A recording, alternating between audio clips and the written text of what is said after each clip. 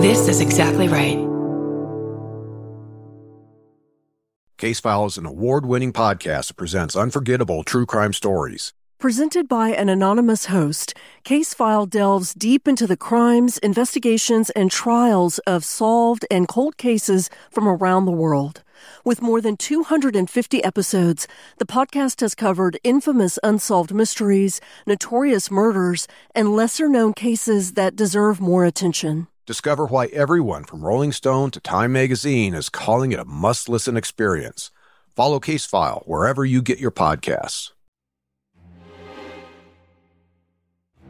I'm Kate Winkler-Dawson. I'm a journalist who's spent the last 25 years writing about true crime. And I'm Paul Holes, a retired cold case investigator who's worked some of America's most complicated cases and solved them. Each week, I present Paul with one of history's most compelling true crimes. And I weigh in using modern forensic techniques to bring new insights to old mysteries. Together, using our individual expertise, we're examining historical true crime cases through a 21st century lens. Some are solved, and some are cold.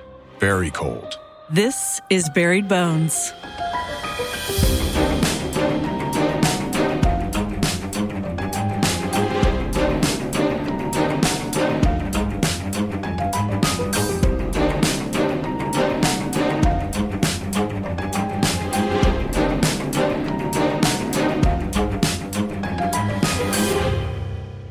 Hey, Paul. Hey, Kate. How's it going? It's going well. It's going well. I was looking through my notes for this episode that we're going to talk about today, which is such a big story that we're having to break it up into two parts. I looked at the notes and I thought maybe this is a time in our season to show the listeners how the sausage is made behind the scenes and maybe a little bit about you because you drop in and, you give me your opinion. And I'm not sure you know how extensive things are with the research back here. But when I come up with a case, I'm always looking for a case that's going to appeal to you. What do you think are the things that I look for in a Paul Holes is happy sort of case for Buried Bones? What are the keys that I'm looking for? Well, I think first and foremost, you're probably looking for, are there twists and turns? Yep. So as I'm hearing the details and I'm kind of guessing at, investigative directions and my theories at a certain point during the episode, then you can surprise me. He'll do a a right-handed turn I'm unexpecting, and so I think that's part of it. And I also think that you're looking for, whether there's forensic evidence in the case, yep, crime scene investigative aspects, blood pattern interpretation, and even behavioral aspects, which you want me to weigh in on. And as we've chatted over the course of this season, sometimes because these are such old cases, I don't get all the information that I'm hoping to get. And so oftentimes I'm having to probably speculate more based on sketchy details than what I would normally be comfortable with. But it's legitimate based on the information you provide. Right. Sketchy is the appropriate word for many of the cases we cover because it was sketchy in 1812 or whatever year we're talking about. There was a lot of limited resources. But then there are times, like in this case, where we have a lot of information. And part of that is the time period because it's more recent than other cases or because it's a high-profile case. And that is the case with this story. This is Sam Shepard, which I know you know a little bit about, and one of my favorite movies is The Fugitive with Harrison Ford and Tommy Lee Jones. And so this is a well-known case, even though it's from 1954, a long time ago. Don't tell me what you know about the case, but I know you understand little bits and pieces of the Sam Shepard case, right? Yeah, I would say I am vaguely familiar with it, in part just because of its notoriety, in part, some aspects of that Harrison Ford movie you just brought up, The Fugitive, was inspired by details from the Sam Shepard case. Right. And in part, believe it or not, my former mentor, if you will, from a CSI and forensic standpoint, who was an understudy of Paul Kirk, ends up having a box in his garage that contains some Sam Shepard evidence. It's always in the garage. What is going on with you investigators keeping stuff in your garage? At least be in the attic. I can say I have nothing like that in my garage. How's that? Good. You're absolved of any liability, I think is what you just did. That's right. Well, I say this is the case that I'm interested in. This case has all of the hallmarks of a case that Paul would really enjoy. I put it in a database, and then our producer, Alexis, and our researcher, Marin, look through the database and start trying to organize information. And Marin does the primary amount of research. She's an outstanding researcher, as is Alexis, is an outstanding producer. Thank goodness, because this show would not exist if it weren't for the two of them. So Marin spends a long time pulling together research. And of course, in order for me to present you with this case, I have to know all about the story. So I give her suggestions, and then I'll ask her facts and everything. So with each case, when you and I talk for maybe an hour and 10 minutes or something, usually the notes that she gives me front and back are maybe 3 or 4 pages. I'll highlight stuff, and anytime I highlight anything, it means this is something that I need Paul to react to. So I, for the Sam Shepard case, have in my hand a 10-page document. Oh, boy. And I know how you like to geek out on forensics. That's your job. And so I thought, yeah, this is a 2-parter. And so when I see all that yellow, I think, okay, we really are going to have to dig into this. So that is, to me, the sign of a really, really good case. And Marin pulls all this research together. I add to it. And then we all learn a little bit. With every case, we all learn a little bit more about different ways that we need to research, different sources that we need to use, what's a good source and what's a bad source. So this is a great case. It was yet another reminder of how grateful I am for a researcher like Marin to be able to do all this. This is an exciting one for me.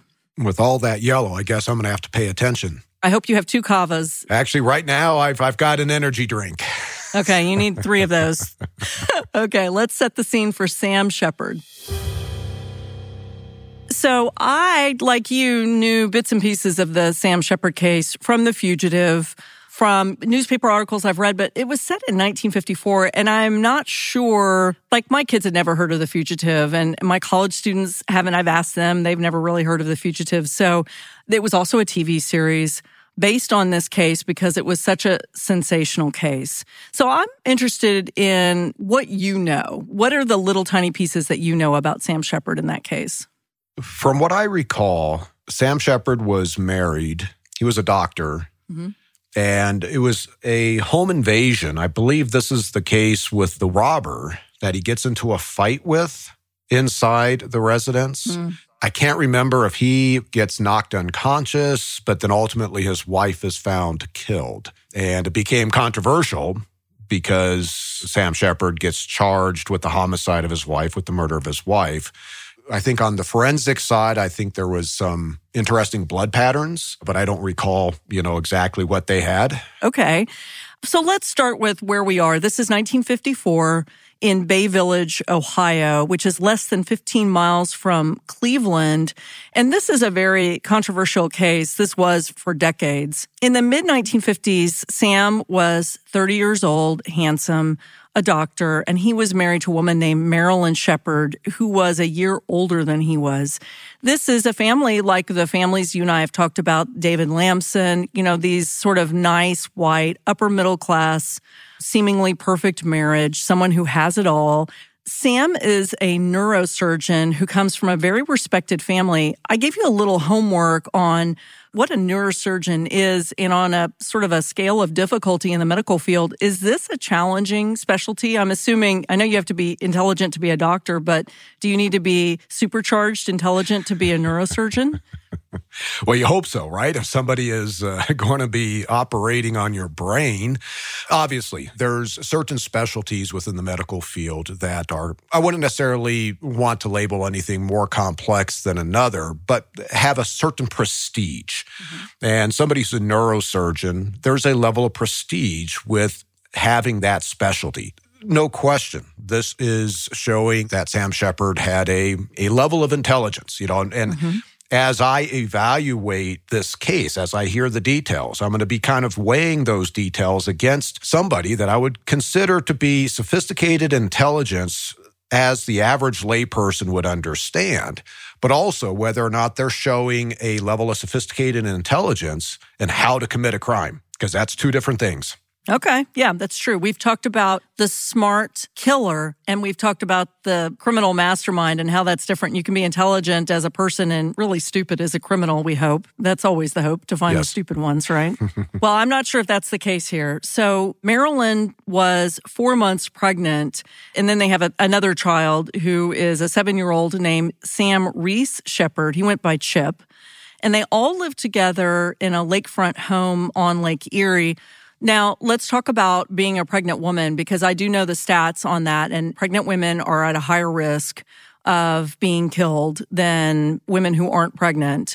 So already when Marilyn, we know, ends up dead, the police are hyper aware that Sam Shepard could be a suspect who wanted nothing to do with being a new father and just wanted to eliminate the issue.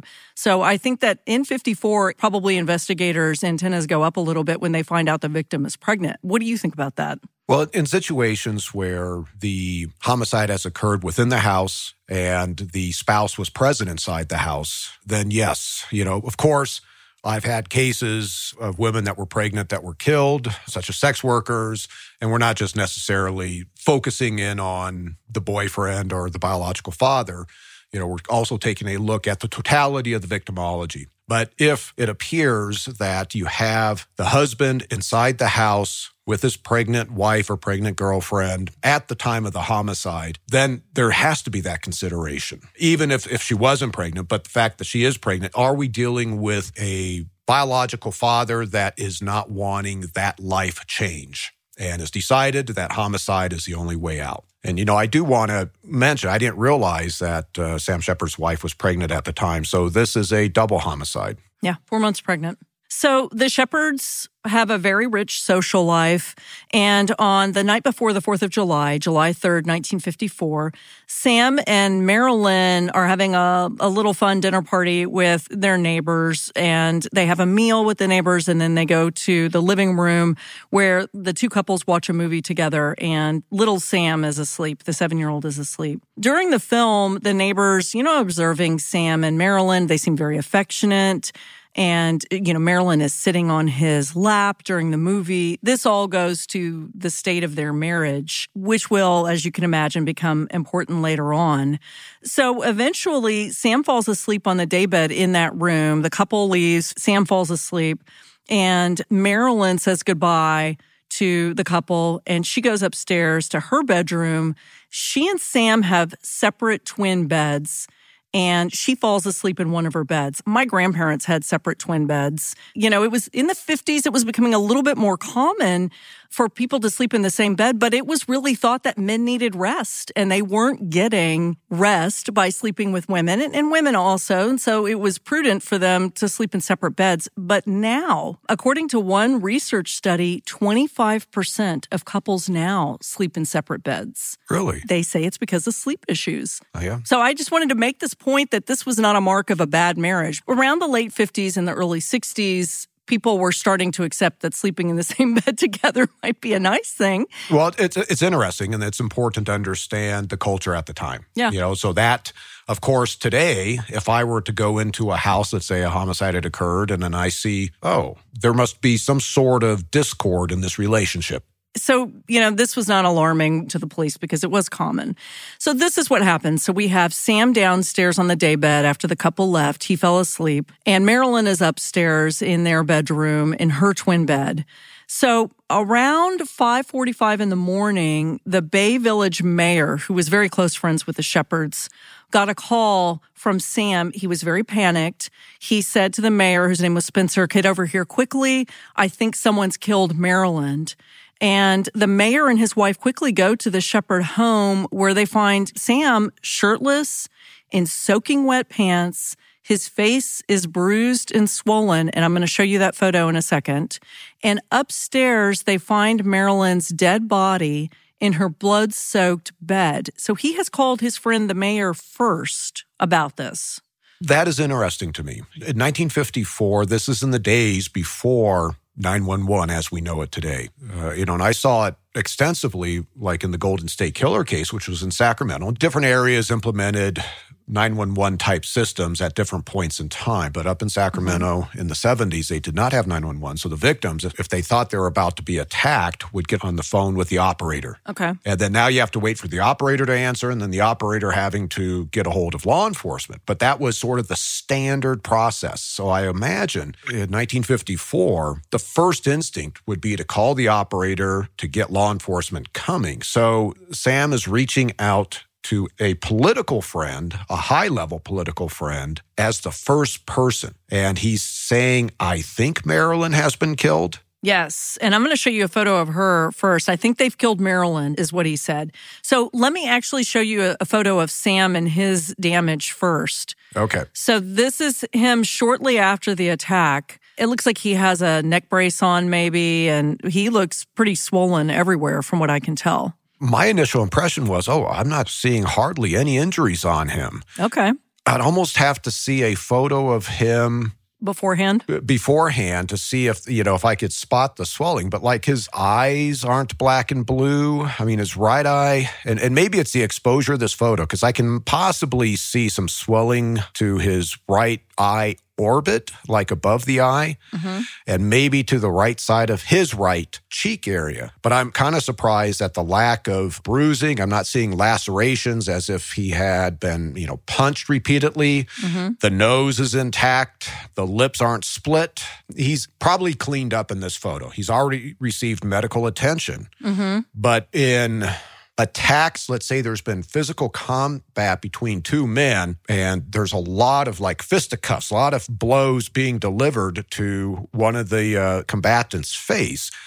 It's pretty obvious. Let me show you a normal shot of him. Well, normal meaning his mugshot. Okay. So this is his mugshot on the left, and this is him with Marilyn and little Sam on the right. So is he always squinting? He just seems like he's squinting an awful lot. And maybe that was one of the issues too. I mean, I like your observation. And the reason is because if you look at him and say, I don't know about the damage, then that's obviously what investigators see when they arrive, which is after the mayor and his wife arrive. It's at 6:00. And so now this is where it becomes important to weigh his statements as to what happened to him relative to the injuries.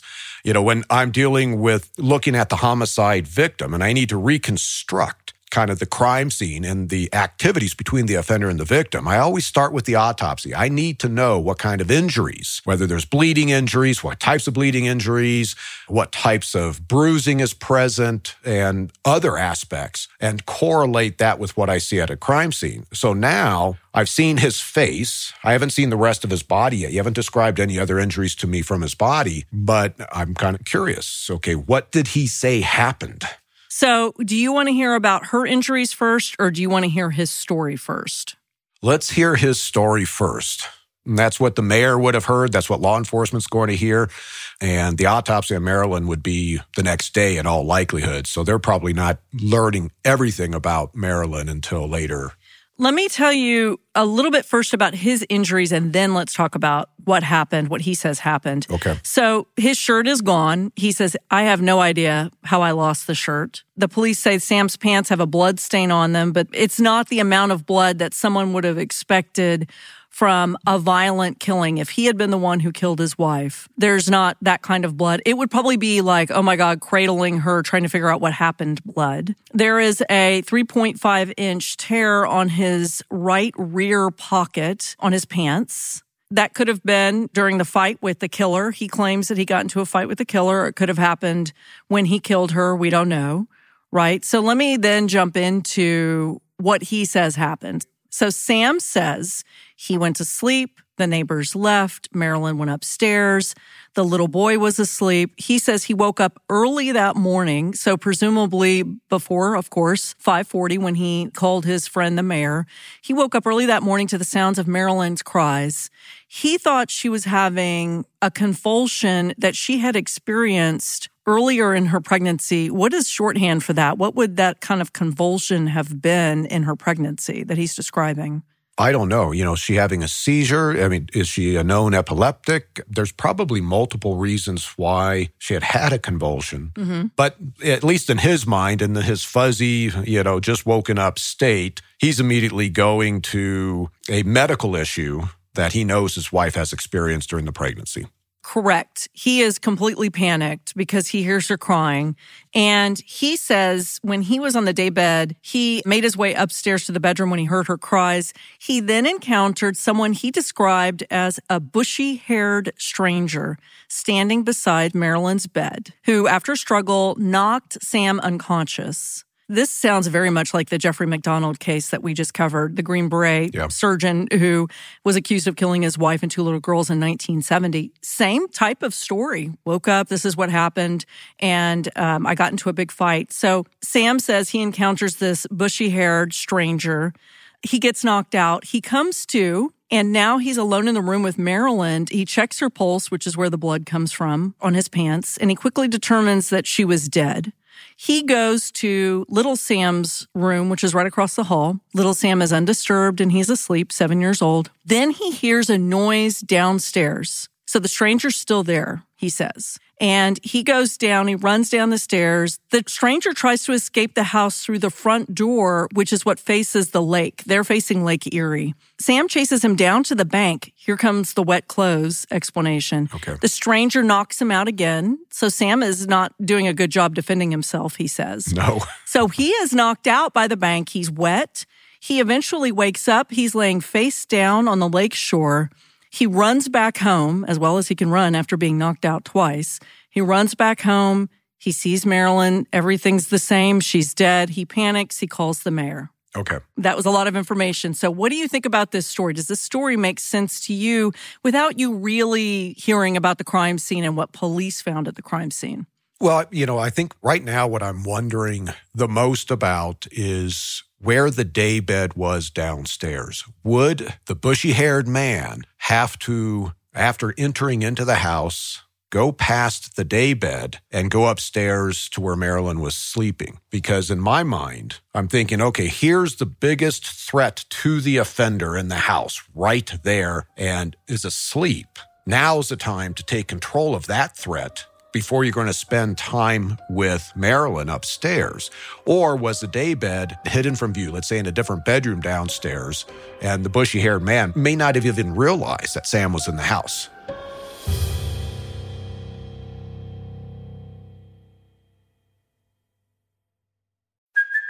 Hey, it's Kaylee Cuoco for Priceline. Ready to go to your happy place for a happy price? Well, why didn't you say so? Just download the Priceline app right now and save up to 60% on hotels. So whether it's Cousin Kevin's Kazoo Concert in Kansas City, go Kevin, or Becky's Bachelorette Bash in Bermuda, you never have to miss a trip ever again. So download the Priceline app today. Your savings are waiting.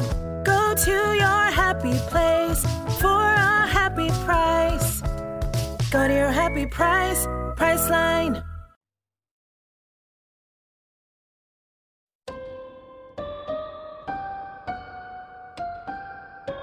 So here are the maps that were drawn. The downstairs is the top map. So it looks to me like if you see my cursor, I think this is the front door hallway coming through.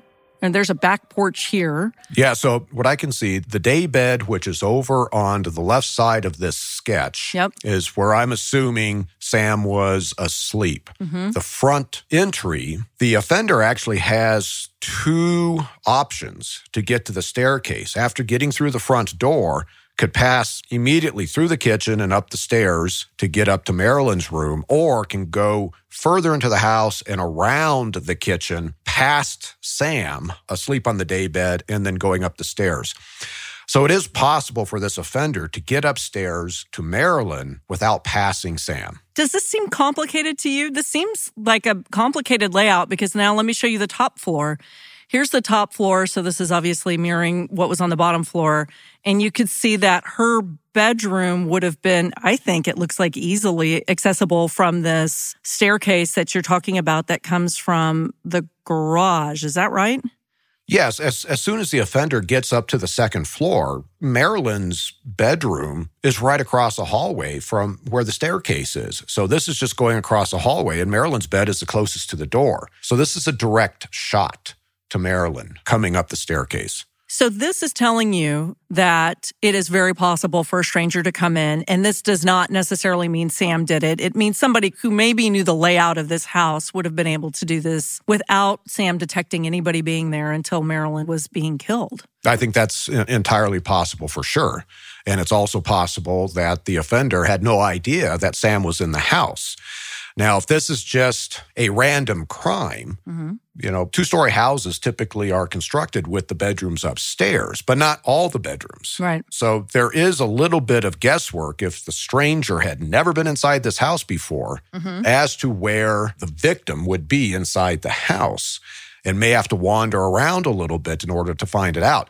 Going upstairs in any house is high risk to an offender. And that's just because that staircase is what we call the funnel of death. In essence, one way up, one way down from that part of the house. Yep. And that's in some ways what happened to the bushy-haired man, because now Sam wakes up and goes upstairs. Yep. And he has no place to go but through Sam in order to get down the staircase. And I do wonder if this is somebody who knew the layout of this house. It just seems like you would have to know the entries, but maybe I'm wrong. I don't know. I don't know if it's necessarily somebody would have to know the layout. Be helpful. Most certainly in terms of a targeted attack. And of course, I'm going to want to hear about, Marilyn's injuries and the other forensic evidence. But in terms of, my initial thought, which I was suspicious about, is if the offender had to walk right past Sam in order to get to Marilyn while Sam's asleep, Sam's the biggest threat in this house to him. Yep. That's the time to take control. And he didn't. But I'm seeing where, in this situation, because of the layout of the house and where Sam was asleep, it is possible for the offender to have gotten upstairs and attacked Marilyn. Part of the interaction between the offender and Marilyn probably is muffled due to the configuration of the house. So that concern of mine is much less now. Now, I have something that I think is going to make you a little more on the side of Sam Shepard is innocent here based on his injuries. Let me show you the photo of Sam again. Here are the injuries, actually, that doctors said he had. Once he got to the hospital, he was treated. Fractured vertebrae, a bruise on his spinal cord, and he was in shock, according to them. He was on a huge amount of sedatives, but the police interrogated him multiple times while he was in the hospital because he was the prime suspect. What do you think about those injuries? I know he doesn't have any bruises on his eyes and a bloody nose or anything, but it sounds like he really did have some sort of a fight with someone. Yeah, the broken vertebrae and the bruise to the spinal cord. I'm assuming the bruise to the spinal cord was in the cervical area associated with the broken vertebrae. If somebody were, self-inflicting injuries, that would be a very unusual injury for somebody to be able to do to themselves. I haven't seen that in a case. But also, I'm wondering how the offender knocked Sam unconscious. Not once, but twice. Was it a blow to the neck? Was it a blow to the head or to the face? And maybe some of those forces transferred, to the neck, of course. Sort of like you watch a boxer get knocked unconscious. You get a blow to the jaw, and the snapping of the head causes that temporary loss of consciousness. I'm assuming this offender didn't have boxing gloves on. Yeah. So the offender knocking Sam out, the photo of his face, it's unclear to me in terms of how bruised or injured he was. So I'm questioning the loss of consciousness. And I'm also questioning how much Sam is remembering right before he lost consciousness. Because typically, when somebody loses consciousness, they lose a few seconds of memory of what happened before they got knocked out. So typically, people say, I last remember this, and then I remembered waking up. They don't remember I lost consciousness. Yeah, and I don't know how he described it to police. He said he encountered this man. Next thing he knows, he hears somebody downstairs. Next thing he knows, he's running out and knocked out by the bank. So I think Sam is pretty useless as a witness because he's just saying, I don't remember anything, and he's got these extensive injuries. But tell me what you want to hear. As an investigator, what do you want to hear first? Do you want to hear about a potential motive, as in, is there anything missing in the house? Or do you want to hear specifically about Marilyn, what she looked like, and then ultimately what her injuries were? Well, I think I'm putting myself right now, talking to Sam, and I'm in the house. Mm-hmm. I need to see the homicide victim. I need to know what's going on here so I can evaluate what Sam is saying. Mm-hmm. And then we can get into the victimology and see if what I understand of what happened in the homicide is indicative of the type of maybe motive that may be present. Okay. So we want to start with Marilyn's injuries. Is that right? Yeah, because right now we know that she is found in her bed and there's an extensive amount of blood. Yep. But don't know what kind of injuries, what kind of weapon possibly was used, et cetera. So yes, I want to start with her injuries. Okay. Here are the injuries. She's found in her twin bed. She's laying on her back. Her head and her face are covered completely in blood. She has been pulled toward the end of her bed, and her legs are spread eagle. Her pajama top is rolled up to her neck, exposing her breasts, and her bottoms have been pulled down. So I'm going to show you a photo of this. I'm not comfortable showing this on social media. Sure. I'm sure if you Google it, you can find it. But, my big question will be, is this someone who has been posed, or is this someone who was in the midst of a sexual assault? So this is, one angle of Marilyn dead in her bed. Oh, interesting. Now, do you know, is this how they found her, or did law enforcement? What I am seeing is that there appears to be a sheet or similar object that is covering her lower body. It's not from this time frame. I could see where law enforcement, just to preserve the victim's dignity, would possibly do that. Yep. But it becomes highly significant if the offender took time to do that. I don't think so. I think that this is police preserving her dignity. And I've seen this a million times where, for me, it's been pretty rare to see a crime scene photo where some part has not been covered up that they feel is inappropriate to show. I think in virtually all of my cases before, I would say 1950, 1960, that's been covered up. And in the details that I have, it says very clearly that her pajama bottoms have been pulled completely down. Yep. So to me, that reads as somebody who was interrupted by Sam in the middle of a sexual assault, or Sam is really trying to set up something. Sure. Now, I'll talk about her injuries, but let's address the sexual assault. Obviously, I'm assuming it's like a pajama top has been pushed up, exposing her breasts. Yep. There's something really telling about her positioning on this bed. Okay. So in this situation, she has been pulled down with her lower legs at the knees bent over the end of the bed. But there's this huge, it's not really a footboard, but it's the foot posts, if you will. Yeah. So imagine, here she is, her legs are spread, her breasts are exposed. How is somebody actually accomplishing a sexual assault with her in this position? Right. And the way to pull her down you'd have to reach underneath these posts, this horizontal post, and pull her legs down to do that. I've seen sexual assault victims, homicide victims, where they're turned in the bed and their legs are now off the side of the bed. And now an offender can accomplish actually doing a rape. Here, I'm looking at this going, okay, why is the offender doing this? Was this the easiest way to kind of pull her and position her? Now I've got some concerns about, okay, this possibly, the sexual aspect could be a staging.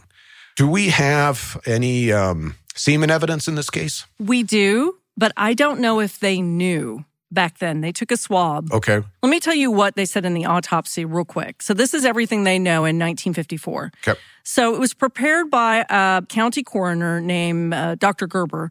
And he determined that Marilyn died between 3 a.m. and 4:45 a.m. and classified her death homicide by assault. The doctors said that the deceased came to her death as a result of multiple impacts to her head and her face, with comminuted. Is that how you say that? C-O-M-M-I-N-U-T-E-D? Comminuted, yeah. What does that mean? So fractures. So what you have is you have fractures to the skull that from independent blows, but these fractures have joined up. Okay. Fractures of the skull and separation of frontal suture, bilateral subdural hemorrhages, diffuse bilateral subarachnoid hemorrhages, and contusions of the brain.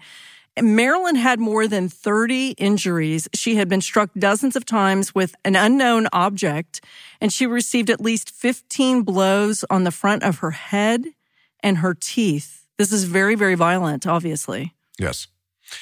Do you have a photo showing further up the bed, like where the pillows would be? Let's see. I have photos of the blood impressions on the pillow. Okay. Is that helpful? That would be. So I've got her pillow. I also have her hand with a separated fingernail. So do you want to see the pillow first? Yes, please. Okay, hang on real quick. See, this is part of the making of the sausage, listeners. This is what Paul and I go through. He says, hey, I say, hang on real quick, Paul. Let me get to it. Okay, this is a blood impression left on the pillow, but there's another shot that I think is a lot more. There's a close-up shot. So this is her pillow. Lots of blood. And the blood stain on Sam's pants is relatively small, you said, right? I have that too. Hang on real quick. Okay. These are not the pants of someone who just killed someone. I mean, but that doesn't mean anything. He could have gotten rid of them. We don't know. Oh, yeah. But it's a little bit of blood. So what I am seeing, front of Sam's pants, there appears to be a couple of linear blood stains on his left knee, and then another couple of blood stains lower down on the inside of his left ankle area, the lower part of the pants leg. But the rest of the pants, from what I can tell, appear to be clean. There may be some faint stains that aren't captured in this photograph. That tells me that he's not transferring, at least with what he has on his body at the time he's first seen, he's not transferring the large blood stain that is present on Marilyn's pillow. And let's talk about that pillow too, because they say, I'm going to move up so you can see it again. The police believe that they can see in the pattern. Oh, look, here's another shot of the bed. Actually, Paul, sorry, I missed this one. Look at that blood stain on the bed. It's almost in body shape. It's a body-shaped blood stain. God, that's a lot. And do you know, since I can't see it in the photo, was that pillow up by the headboard? I believe so, yeah. And they removed it to take this photo. Okay. So I think the pillow was covering up and soaked through, I suppose. So I'm going to walk you through a sequence that this evidence seems to suggest to me with what I've seen so far. Okay. Is that it appears that Marilyn has bleeding injuries when her head is positioned further up by the headboard on top of the pillow. Mm-hmm. And then she has been drugged down to where now the lower legs are hanging off the end of the bed underneath that horizontal post. The very large blood pool that you described as being in the shape of a body, this suggests to me that Marilyn laid there for a period of time with her head up higher on the bed. Mm-hmm. And then is drugged down. All her bleeding injuries are focused up on the head. Blood is not going to seep down all the way to the foot of the bed underneath her body like that. So this, to me, does tell me that she's laid bleeding for a period of time and then is pulled down and is continuing to bleed. So that's interesting in terms of a sequence. Is she several blows inflicted on her where she starts to bleed? Does the offender, attempt or accomplish a sexual assault at that position, and then for whatever reason decides to pull Marilyn down further? Mm-hmm. Or do we have where Marilyn is killed and then her body is positioned to make it look like a sexual assault? Yeah. And I think what you're saying makes sense that it's been there for a long time because the coroner did say she was killed sometime between 3 a.m. and 4:45 a.m. and the police don't get there until like 6:02 a.m. So that's so much blood. I mean, it's startling. I do want to ask you this. On this photo that I've already showed you, the police are speculating. Do you see the odd pattern? They are speculating that the odd shape of the pattern of this blood is pretty specific to a kind of a pointy weapon, sort of like a hammer, a claw hammer, something like that. Is that too much speculation based on how this blood is laid out? Because there are sort of weird gaps in the middle of this blood spill. I don't see that at all. I am not seeing anything that I would characterize as a specific pattern. What I am seeing is that think about a bleeding object or a bloody object, and it could be Marilyn's head, laying on top of this pillow. Well, what happens when you have weight added on a pillow? It compresses. The fabric folds up. And then when you open the fabric up, like it obviously is in this case, you have voids that just naturally are due to the folds in which the bloody object couldn't come in contact with because it was folded up. So that's what makes the most sense to me, unless somebody were to draw a pattern that matches. Maybe they recovered a weapon, and then I would have to evaluate that. But right now, I don't see anything that is standing out. There's a weird... It's like a zigzag almost. It's very weird. Well, the voids don't stand out. There's voids in this large blood pattern, and it's very uniform. Where there's blood, it's very uniform. But then there's voids in the middle of it that I do not associate with any type of weapon. I do see a strange, almost a symmetrical shape in the right side, larger blood stain that appears to have outlines that are something that could be associated with a man-made object, a tool of some sort. Yeah, and I believe they will recover the weapon later on in an interesting place. Okay. There are so many details in this case. It's overwhelming. There's blood everywhere. There are things missing throughout the house. You've got a husband who claims to really not remember anything and is giving a very, very vague description of a bushy-haired man who has now knocked him unconscious twice. He doesn't hardly remember even being down on the lakefront. He doesn't understand what happened to his wife. His 7-year-old slept through the whole thing, and he's telling the police while he's being sedated for all of these injuries, he's telling the police, I did not do this.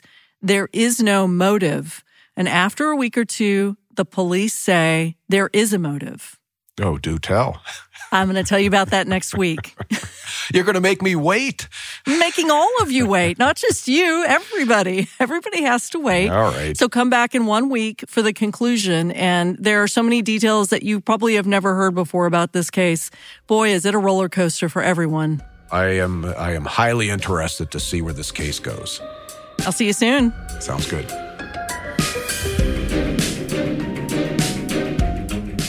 This has been an Exactly Right production. For our sources and show notes, go to exactlyrightmedia.com/buriedbonessources. Our senior producer is Alexis Amorosi. Research by Marin McClashen and Kate Winkler-Dawson. Our mixing engineer is Ryo Baum. Our theme song is by Tom Breifogel. Our artwork is by Vanessa Lilac. Executive produced by Karen Kilgariff, Georgia Hardstark, and Danielle Kramer. You can follow Buried Bones on Instagram and Facebook at Buried Bones Pod. Kate's most recent book, All That Is Wicked, A Gilded Age Story of Murder and the Race to Decode the Criminal Mind, is available now. And Paul's best-selling memoir, Unmasked, My Life Solving America's Cold Cases, is also available now.